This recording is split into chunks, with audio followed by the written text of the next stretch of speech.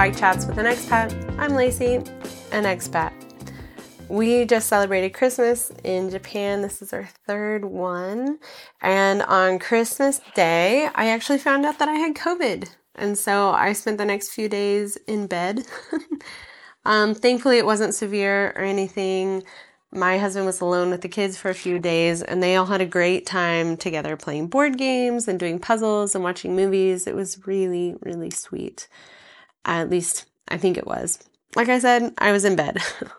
But in the times that I was able to be out and just chill, it was so precious. I really think it's starting to change the way I think about Saturdays as a family. Sabbathing is something that our family is really learning about all the time. And now that my kids are a little older, they're 4 and 5, we can actually do restful things. When they were like 1 or 3 or even 3 and 4, honestly, maybe until like 6 months ago, they were just kind of tiny and needed a lot of time and attention.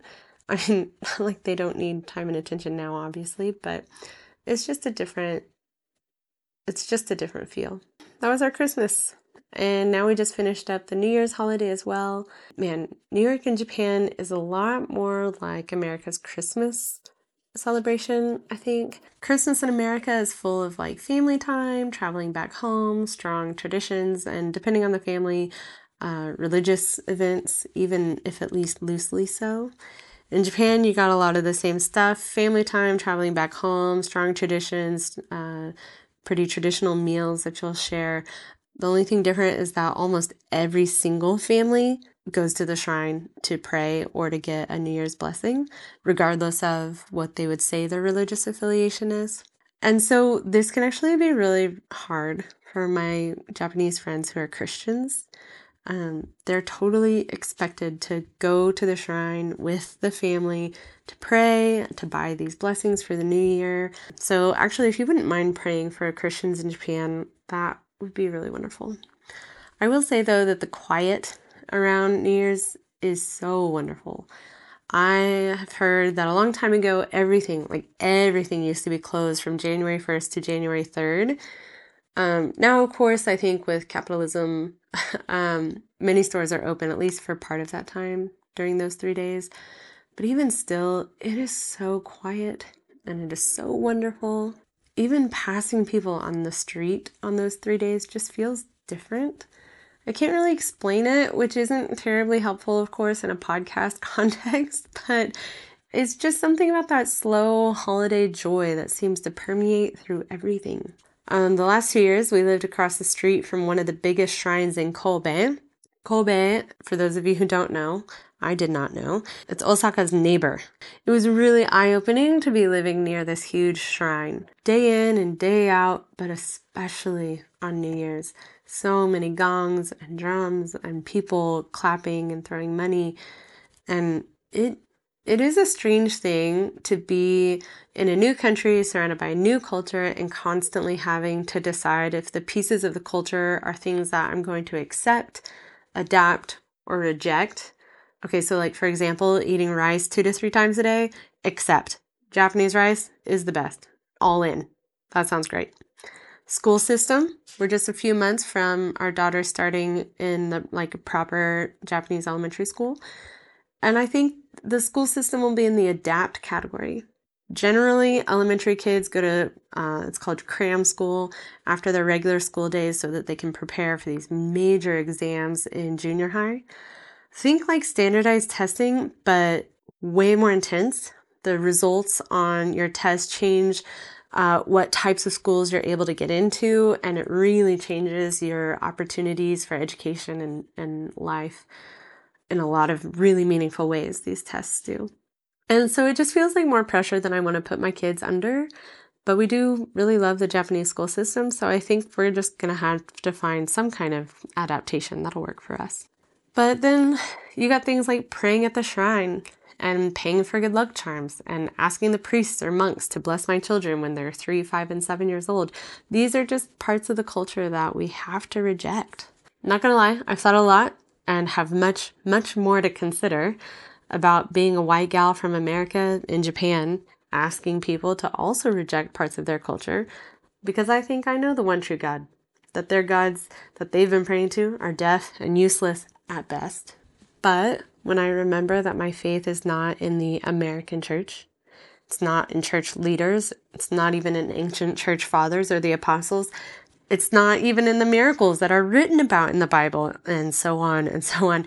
When I remember that my faith is in a man who lived a perfectly sinless life, died a horrible death, and then rose from the dead, and this guy was brown, lived like 2,000 years ago in a very different culture than my passport country, and the historical facts around his life and death are jaw-dropping. I don't know, it just makes my white guilt feel a little unnecessary. And it makes my hope and confidence in this Jesus guy a lot stronger. So in a season of the new year where people are trying to figure out who they were last year, who they want to be this year, I just think there has to be space to really look at the Bible and the God of the Bible and really consider, is the Bible true? Am I treating the Bible like it's true? Am I acting like there's a God who's over all and in all? Am I acting like there's this God of all glory and all things, from the way I make my breakfast in the morning to the way I raise my kids and everything in between, that all of that is for Him? I mean, that's what the Bible says. And if you're saying you're a Christian, but you're saying that the Bible isn't true, or maybe that it's mostly true, but not 100% true, I think you really need to evaluate if you're a Christian. I mean, this is just one of the standard basic doctrines of the Christian faith, that the Bible is true. So if you don't believe it, it just puts you in a weird box, honestly. And those feel like really harsh words to say out loud. Those of you who know me personally are probably well aware of my deep desire to have no confrontation at all in my life. So I do hope you hear those words with love and concern and hope and not judgment. I used to be in that boat. I used to say the Bible was mostly true, or probably all the way true, maybe, and that God was good and I needed Jesus, and I understood the like math behind salvation, I guess. But daggum, you would not be able to tell anything different about my life than any other girl. I was just not following Jesus or his teachings. And understanding the gospel math of one sinner plus Jesus equals salvation, that doesn't make you a Christian.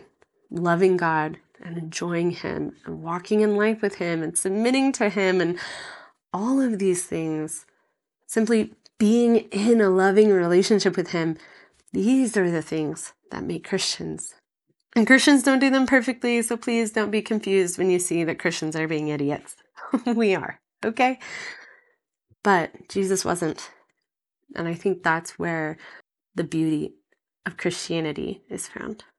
Anyway, what does any of this have to do with New Year's in Japan? I think everything. What parts of the culture that I'm from, what parts of the culture that I'm in, should I accept or adapt or reject as a Christian? Not as a white woman or a middle-class stay-at-home mom or a wife or a daughter, but as a Christian. And I honestly think that my reject list and the reject list of my American brothers and sisters and the reject list of my Japanese brothers and sisters and so on and so forth would probably be quite similar if we're using scripture as our basis. And honestly, and this is a whole other trail, but I have really been amazed recently by how many things I've been learning as a missionary that are just the same things that any old Christian would need to be doing and considering in their day-to-day walk. Like, love God, love others. Those are the two greatest commandments. Do I do those? Do you do those? And not out of this beat the drum, beat the drum, beat the drum, make sure I'm doing it every single day kind of thing, but do I just love God?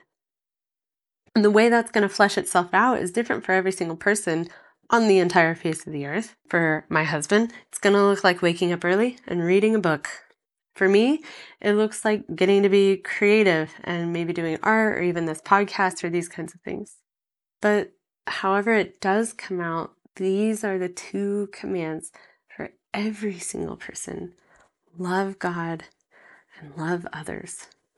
And they are given to us by the only God of all the gods that genuinely, truly, fully, and sacrificially loves every single person on the entire face of the earth. And there is such beauty in that. And I hope and I pray that you and I can both see that more this year. Thank you for listening to Bike Chats with an Expat. My name's Lacey. I live in Japan with my husband and 2 kids. In our early days of living in Japan, I would spend my short morning commute on my bicycle calling friends and loved ones back in the States. I loved that time, and now I want to share that with you. Except maybe not on my bicycle, because that would make for a pretty windy podcast.